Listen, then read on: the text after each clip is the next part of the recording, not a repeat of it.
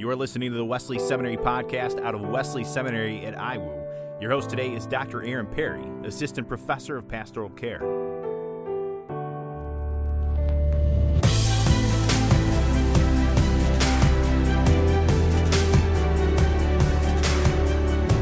"100 episodes. Can't believe it. Here we are, 100 episodes in, and whenever we were thinking about who would be a person for the 100th episode, nobody came to mind. And then there was some news that kind of shook our Wesley Seminary community, our IWU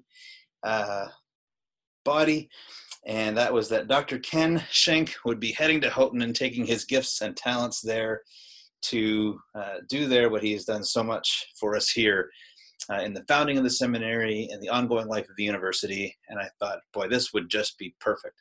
Ken was gracious enough to squeeze into the final days of his time here in Marion some time for the Wesley Seminary podcast. So I hope in this episode you will hear some of Ken's story, some of his memory, some of the ways that he has developed some theology out of it, theology for transition, theology for leadership, theology for vocation. I hope you'll hear some of that get teased out. But I also hope that you'll take some time to honor Ken with your listening. If you know him personally, then you'll know why that's a gift. If you don't know him personally, then you'll get a bit of a personal snapshot of him in this episode. So thanks to Dr. Ken Schenk, academic dean here at Indiana Wesleyan University and a vice president for innovation at Houghton in the days ahead. Thanks so much for tuning in, and I hope you enjoy this episode. 100 episodes. And when I thought about who could we have for the 100th episode, at first I didn't know. And then some news came down the pipeline that Dr. Ken Schenk was heading to Houghton College. And my office here at the seminary is on the second floor. And I find that a really good picture of the privilege I've got to be at the seminary, because there's a first floor that I kind of take for granted.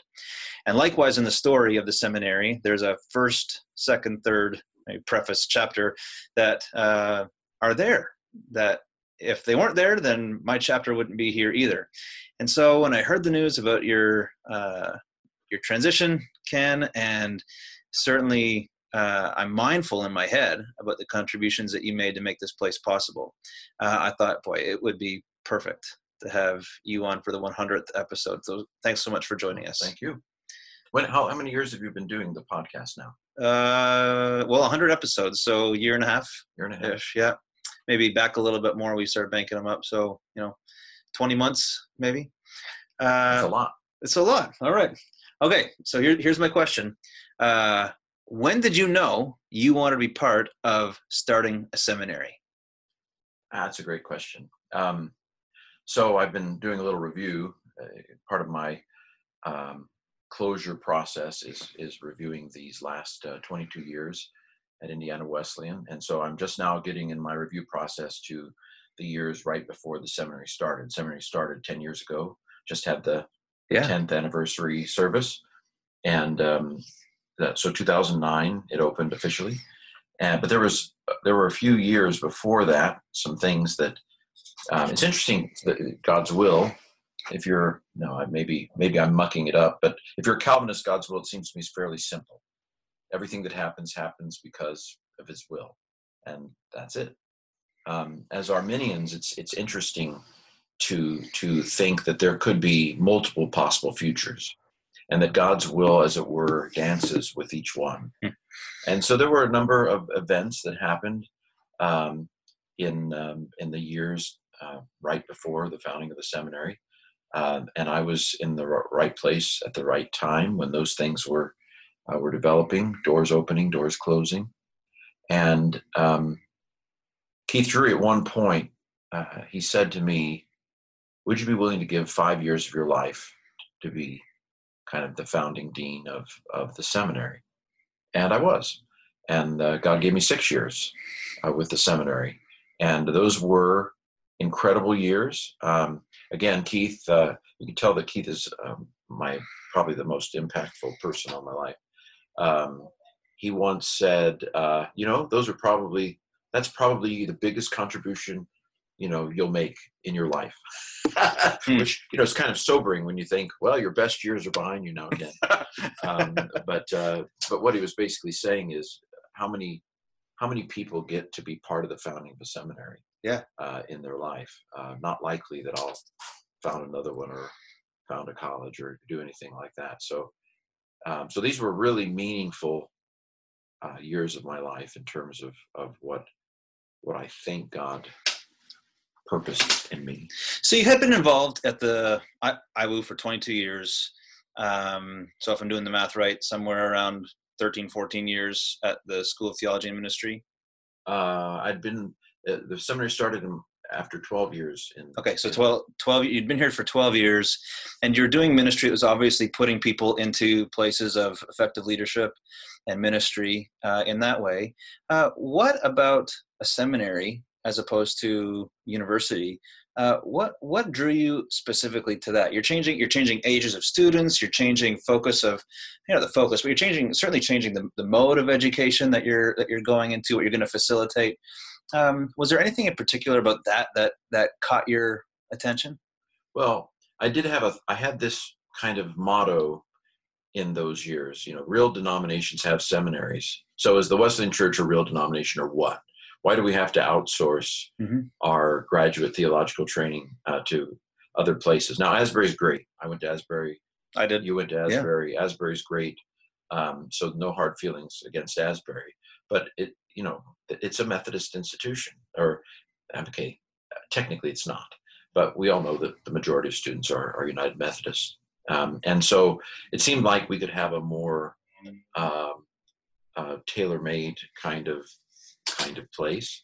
And I felt like in those days a vision had developed for theological education in the what's now the School of Theology and Ministry. I felt like there was a vision for a local church oriented education that was focused on the skills you needed to be able to do ministry, that being the focus more than Bible theology, church history. I'm a New Testament person. I love the Bible, so I don't want in any way. The vision was never not to have Bible. That wasn't the point, but to have a seminary that focused primarily on the actual doing of ministry more than to flip the balance. That was part of the vision.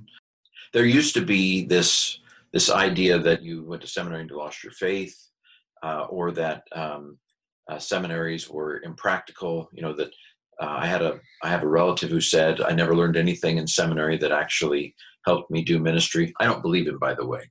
I think he learned plenty, but it feels that way sometimes for some people. So the idea was to have a seminary degree that actually equipped you to do the work of the ministry, and that one that was spiritually oriented. This was mentioned at the 10-year service, that there would be spiritual formation every semester as part of the part of it. That it would be integrated. This was another one that traditional seminaries tend to. You have your Bible courses and you have your homiletics courses, and the two courses don't necessarily talk to each other. Mm-hmm. So the idea of creating a tapestry, that was a word that emerged fairly quickly, a tapestry of Bible theology, church history, spirituality, and the practice of ministry all together rather than isolated into disciplinary silos. Those were things that excited me. Yeah. So you're heading out to Houghton College, and undoubtedly you're going to encounter their own Ken Shanks, people that have been there for 22 years, who know the landscape, who have been part of the story, who had an idea 10 years ago, 15 years ago that got embedded in other people's imaginations and led to certain practices and policies. And now the new Ken Shank's going to show up and going to ask questions about, like, well, why do we do that? And maybe stumble upon some of those stories and people and things that have just been embedded there. What's that feel like? What's it feel like to go to a sister's school, for sure? One that we're interested in them doing well. And we know we're more than just pulling in the same direction of the Christian faith. We're pulling in the same direction of Wesleyan Church and the message that we believe we have to contribute uniquely to the wider church. What excites you about a brand new start? Well, I mean, I would be lying if I didn't say that there's a little bit of I'll use the word respect, a posture of respect that I'm assuming, because anybody who's gone to a new church, changed pastorates, changed jobs, there's the one kind of the bulldozing personality. My college church leadership professor said, if you do more than 2 major changes your first year in ministry, you'll be the third. So there is a real respect that I'm trying to, a posture of respect toward the fact that this is an institution with a very, very long and prestigious history, over 140, approaching 140 years old, I think, or 135, somewhere around there. So this is a institution it's not my institution. I don't have the right, to mess with it. And I hope that they're bringing me because they sense a kindred spirit, and somebody who values some of the things that they value. And whenever you bring in someone from the outside, it's almost inevitable that the DNA will be altered a little bit. Sure. And I take that as not quite a sacred task, but it's almost a sacred task, because this is someone else's baby, so to speak. And so I'm very excited because I believe in Houghton. I believe in the high academic quality that it has produced over the years, and I think it has a lot to offer the church that I'm hoping that I can help the connectors between Houghton and a lot of people who I think would really enjoy what it has to offer. So you mentioned about this sense of transition, and this is academic setting to academic setting. We run in our circles and have our context of ministry and leadership, but that phrase I think is one that a lot of people can identify with, of sorting through God's will in a time of transition. What does it mean? Where might I be headed? What can I learn from where I am? How do I posture myself in the new place? How did you discern that now was really the time for you to make this change, that the Lord indeed was leading you in this change? Yeah, God's will is a great mystery to me. It seems like sometimes his will is very, very clear. And I experienced that with my call to ministry. I couldn't really tell my parents or anybody how I came to believe that God was calling me into ministry, but I knew. It was a very strange thing. I just knew. I had never had a second thought once I came to that conclusion. And I feel like the Houghton decision is a little like that. It seems really clear in God's will to me. There are other decisions where it's not that way. I feel like there are some decisions where the clock, the second hand gets to the moment where you have to make the decision and you're not entirely sure what God wants you to do. And you just have to step out in faith and knowing that God will sustain you and redirect you. But on this one, I really feel like the Lord brought an amazing number of things together that I'm not smart enough to plan. This came together fairly quickly, really.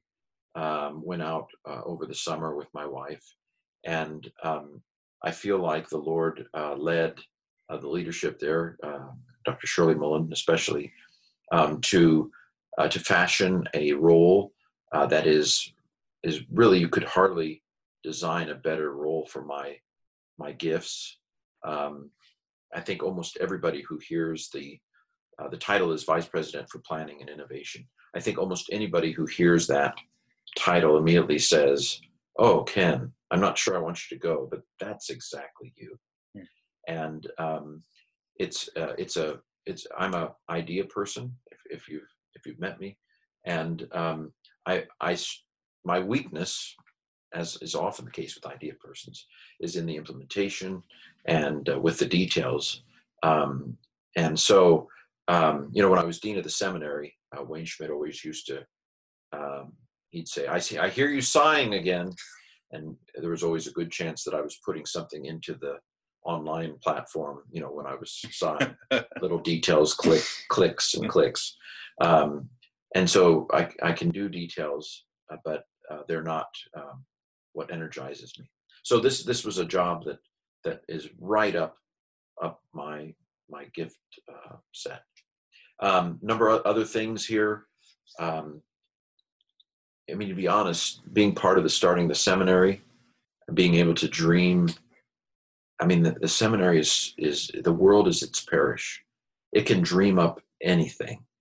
And so the idea of being able to dream again just really excites me.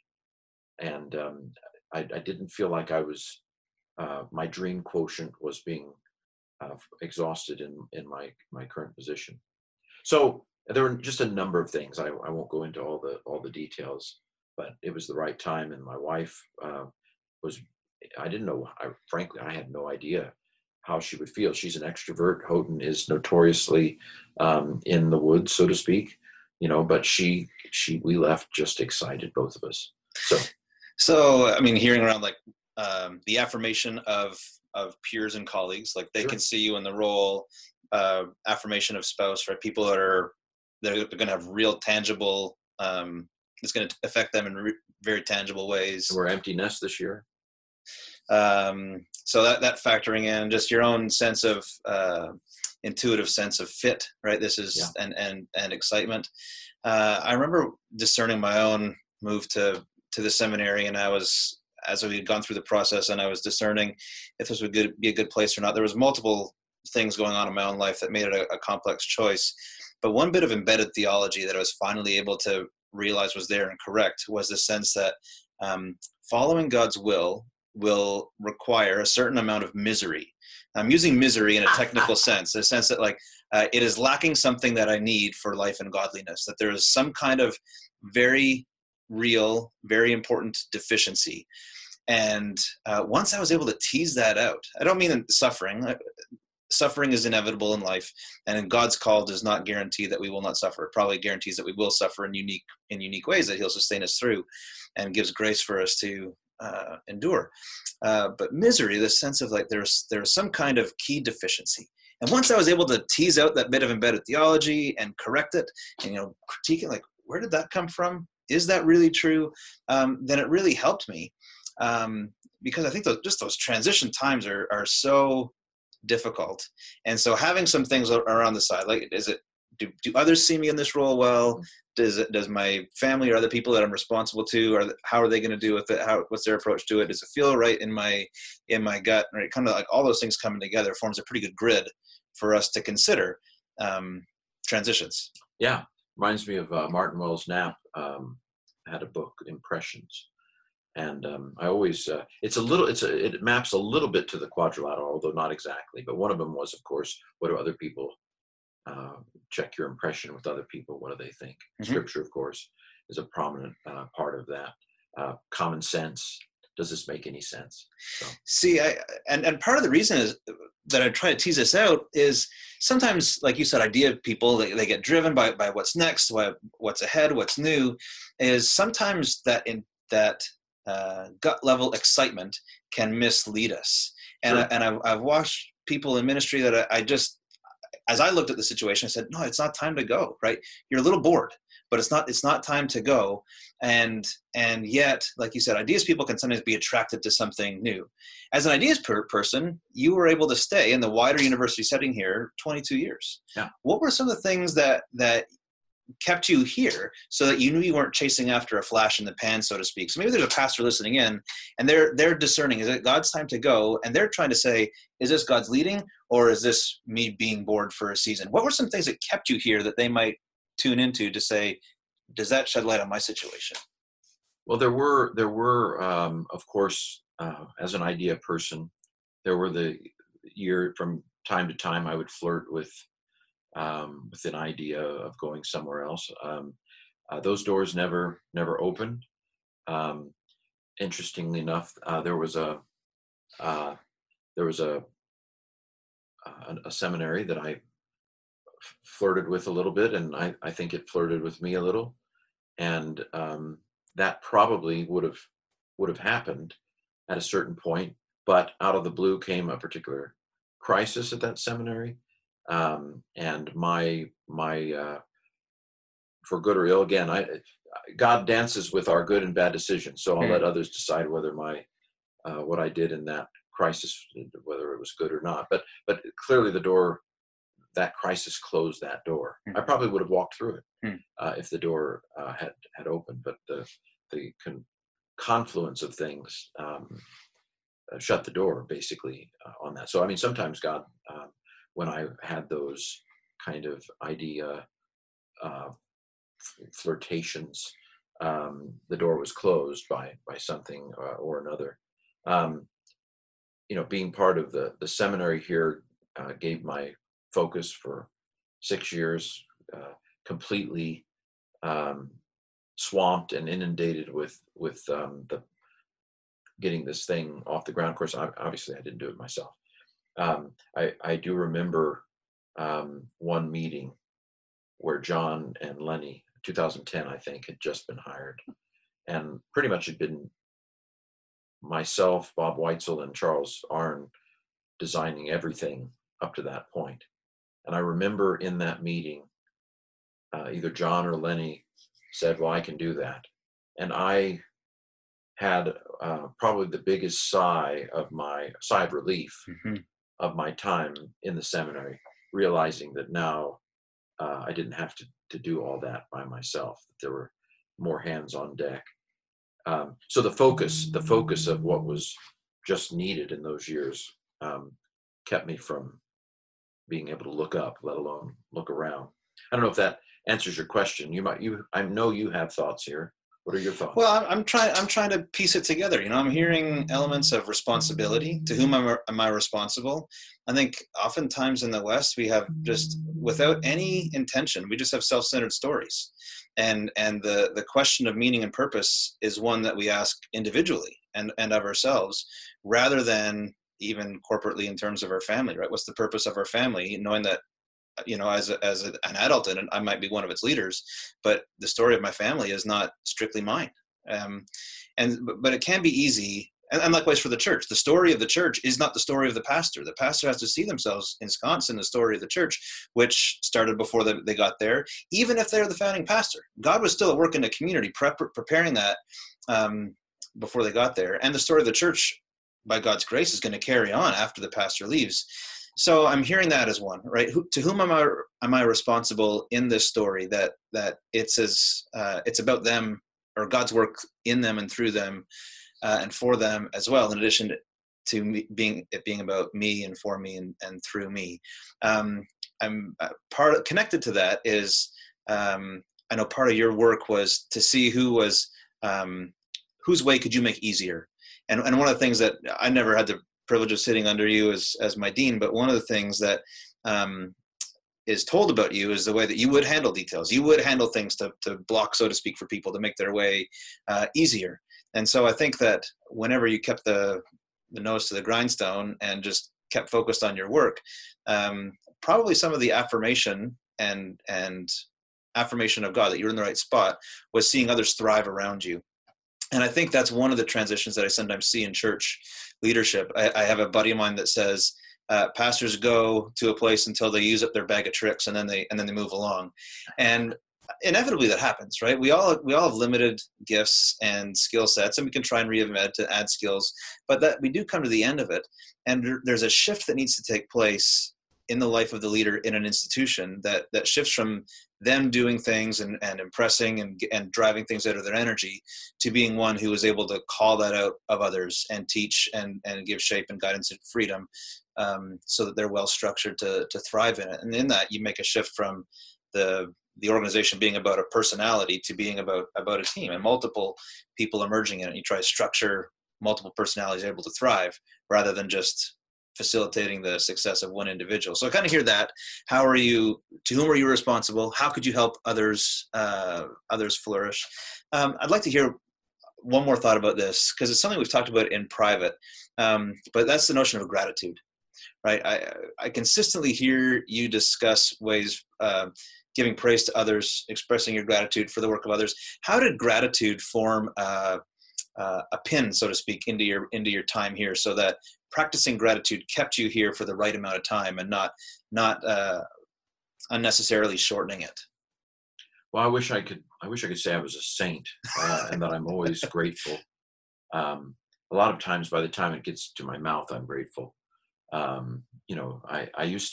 was thinking about this. I used to compliment people of faith. I said, "You are just so Christ-like. I so much appreciate your character and your model." And a lot of times people would say, "Well, you just don't know me that well, or you don't know, you know." And I this is probably not complimentary on myself, but I've come to realize how many contrary thoughts I have, in my head and when I'm on my own. Mm. But as James 1 says, that when it's conceived, it becomes sin. And so at some point you get to a choice where you have to decide, to be grateful. And that's the right choice. That's the choice that God wants us to make. And I am immensely grateful to Indiana Wesleyan University. I mean, I had dreams of teaching at the University of Durham, or University of Chicago, some high research institution. And I'm eternally grateful that Indiana Wesleyan took a chance on me.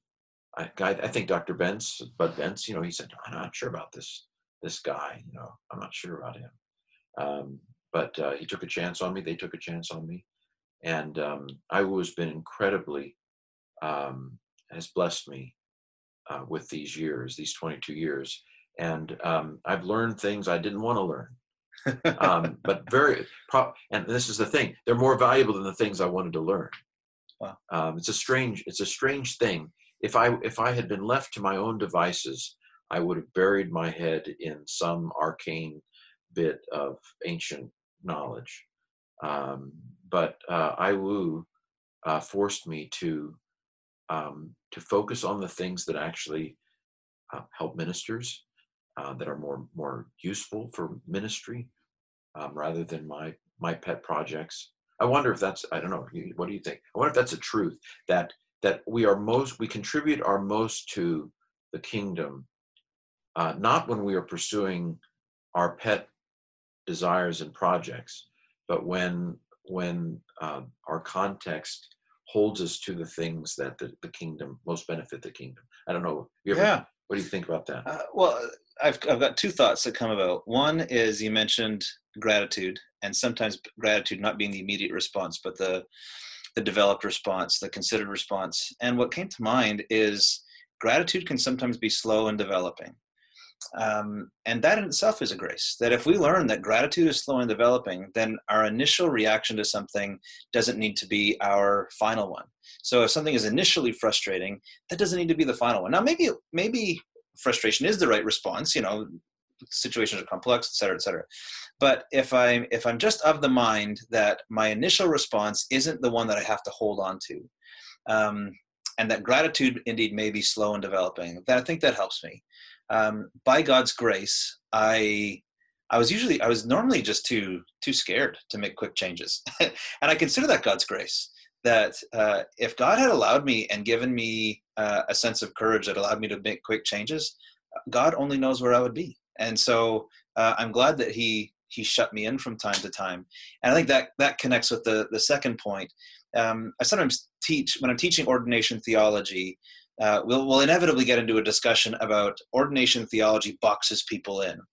And there's a line that Kevin Myers once gave to a group of us. I was fortunate to be in a group he was teaching. And he said, people think that because I'm at a big church, at 12 Stone Church, because I'm at a big church, I've got lots of freedom. He said, the truth is I live in a box about this big. And he made like a little inch by inch statement. Have you heard him say that before? I think maybe I've heard you say that. Oh, okay. Yeah. And when I look at ordination theology, that's kind of it. Ordination boxes you in, that you've got multiple people asking about your life, examining your life, making sure that your life is on track. And that can feel curtailing, that can feel restricting, but thank God for it. Like, who knows what I would be doing if I didn't think somebody was consistently looking over my shoulder and had a vested interest in me. So to your point about the community calling us to that which is necessary, or putting us in a place that we're not just stuck in our own pet interests, I'm thinking about that as God's grace. And at times the community does say, go and do, and put that into, go and pursue that. I'm thinking, different money that's made available for doing research, and you go through a process. And in that case, that the community is affirming that, right? They are saying, go and do and study that. But they're always reminding us, but there's a point to it, because you're serving us with that, right? We're making possible, and you're serving us. And when I think about that in the local church, is just reminding our people that the work that God has called them to do in and for the church should have a sense of being freed up. Oh, this is what I'm made to do.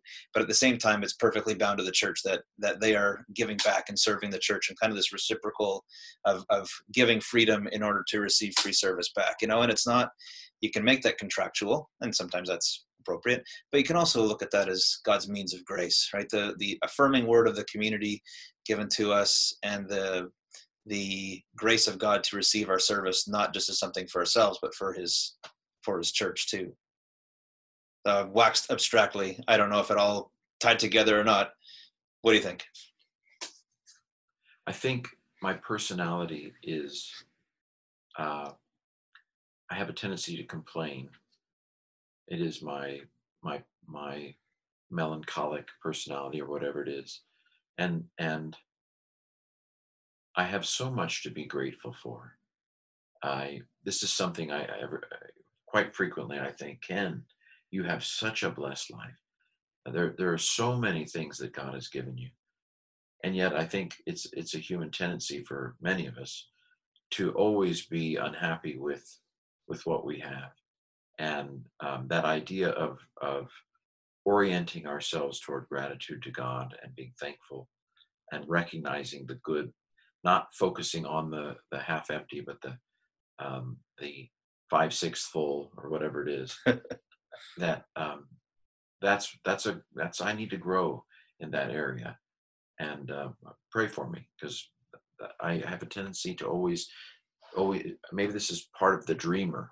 The dreamer always sees what isn't, and what could be, and maybe misses, what was that old song? Don't fall in love with a dreamer. No, misses the greatness of what's going on, at the moment. And so that's something I hope that I can maintain that thankfulness. And it's definitely a tension. I mean, you don't go about participating in the founding of a seminary without discerning that there's a need it can fill. And so there has to be a certain amount of discontentment with the way things truly are, or at least with the way things are as you see them. And at the same time, angst isn't a lasting fuel. Angst runs out. There's got to be a level of being entrusted to God, that God is providing as much as is needed in the moment to sustain us, that God is going to carry us into what the future has. And that is fueled by gratitude. Just as looking back, I once had Victor Hamilton say this, and it shaped the way I read scripture, but he said, we often in the West think about the future and we look ahead into the future. And he said, a more Hebraic way of doing that is to turn around. Then he said, you look at the past and you back your way into the future. And what a difference that made as I remember, as I started reading scripture, for the work of memory then. And that's really some of the gift you've been giving to us, is remembering what God has done through these years of you at Indiana Wesleyan. That was some of the work we did at the 10-year anniversary of remembering what's God done here at Wesley Seminary, and not to box God into that, so to speak, but really to set the parameters for us for wisdom, right? If this is where God is doing, if this is what God is doing, if this is where we have come from and he's kind of angled us, then that helps to set our trajectory, so that we're not chasing after just that which is new, but we're taking faithful steps, discerning what might God do next. Yeah, I don't think, sometimes I think ideas aren't necessarily addressing deficiency, but God kind of sparks this potential thing, that maybe what you have already is good, but God says, look at this opportunity. So I've not always, and I'm not sure, even with the seminary, I'm not sure that with the founding of the seminary, we were thinking, oh, all seminaries are horrible. It was more, we have this opportunity to make something different and special. And not necessarily, even that, it wasn't necessarily that traditional ways of doing seminary were bad. It was more like, why reinvent the wheel? We have a unique DNA that can start something that isn't being done, and so I don't want to necessarily say that we looked at all other seminaries and said, well, you all need to close. There was a sense of opportunity. I think that makes sense. Yeah. Now I'm trying to think back what I said and say that it seemed like I was casting this judgment onto other places. Not necessarily. No. just I think for idea people, there are idea people. Mandy Drury is an idea person. I don't think she necessarily looks at a situation and says, we can improve on this, or I think she just has the spark of creativity. This is a thought. Again, you edit this however you want. A thought I've had is that sometimes people who are dreamers aren't necessarily trying to fix something. They just see a reality that can be, and want to be free to. Let me test this out on you. That could we say that the work, the inspiring work that was given to you was not necessarily a correction to what was going on, but could it also be a reaffirmation of the best of what others were doing? By that I mean, other churches aren't in competition with other churches. I mean, you can say like, well, what about one's teaching false doctrine? Well, sure. I mean, but within the wide banks of Orthodox Christian faith, churches aren't in competition with one another. But man, it can sometimes feel like that. In the wide banks of theological education, seminaries aren't in competition with one another. But it can feel like that. And I think that what I would love to see part of my work doing is, as I live in the second floor, right, as I'm part of chapters 5, 6, 7, whatever, wherever we are in the story, is man, I really want to be one that is sparking excitement and hope for a future of theological education. That this isn't, Seth Godin calls it the race to the bottom. It's not that we're trying to do a race to the bottom. That can we be the best at doing something that's going away, but can we be a sign that God hasn't given up with theological education?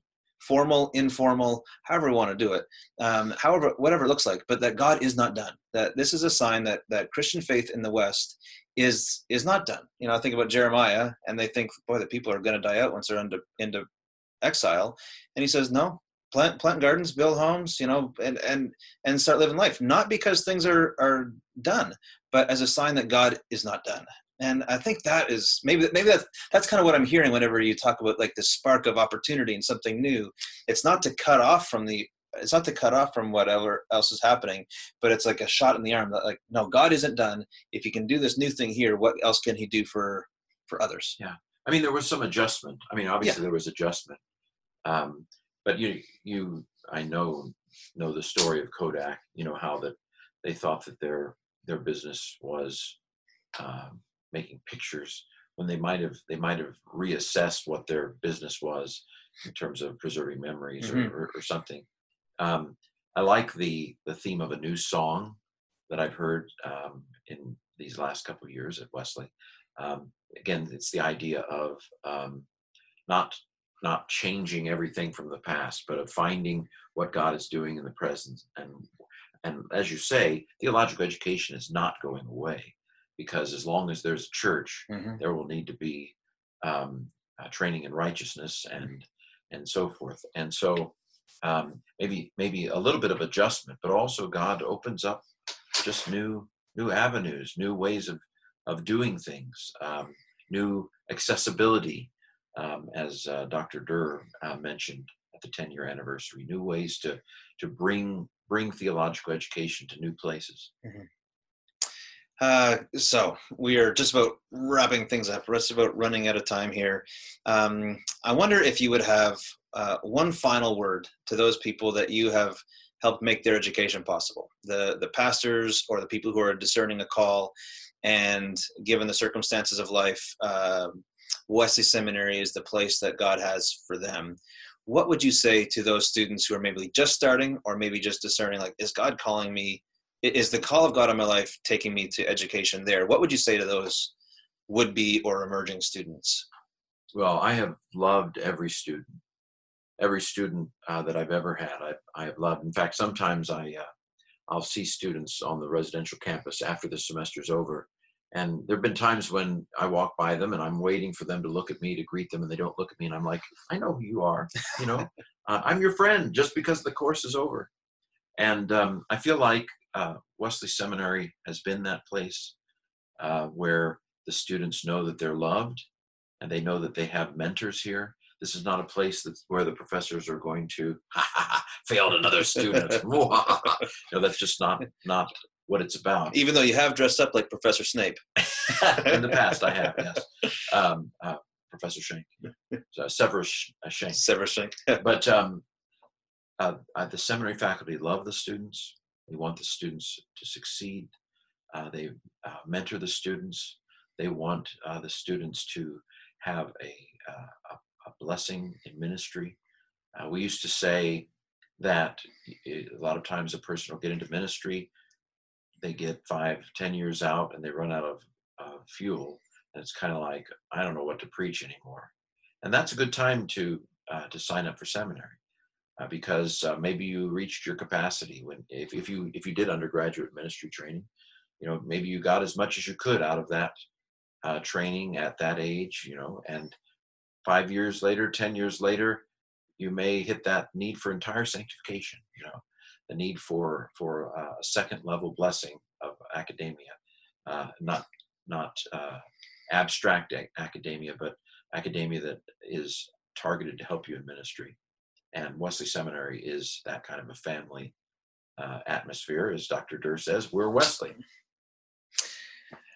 Ken, thank you so much, not just for taking the time today, last 45 minutes or so, but for the investment you made that made meaningful work on behalf of many, including myself. I pray that it's meaningful, possible.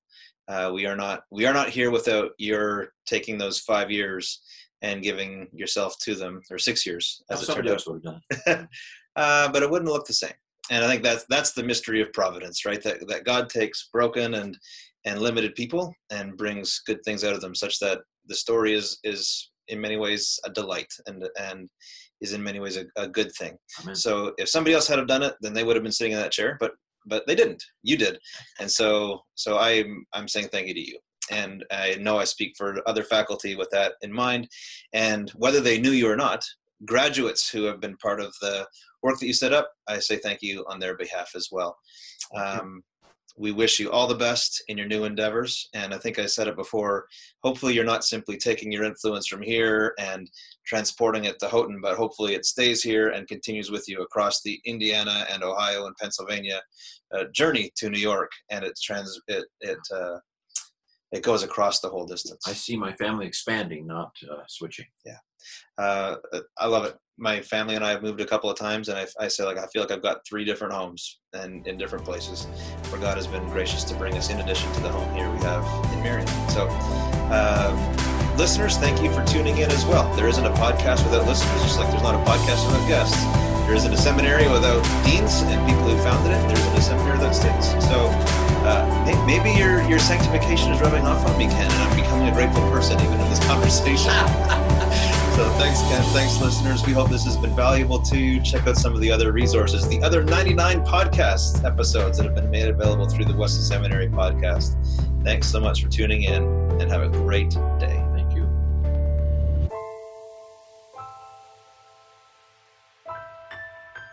Find us on Facebook, Instagram, and Twitter under the name Wesley Seminary.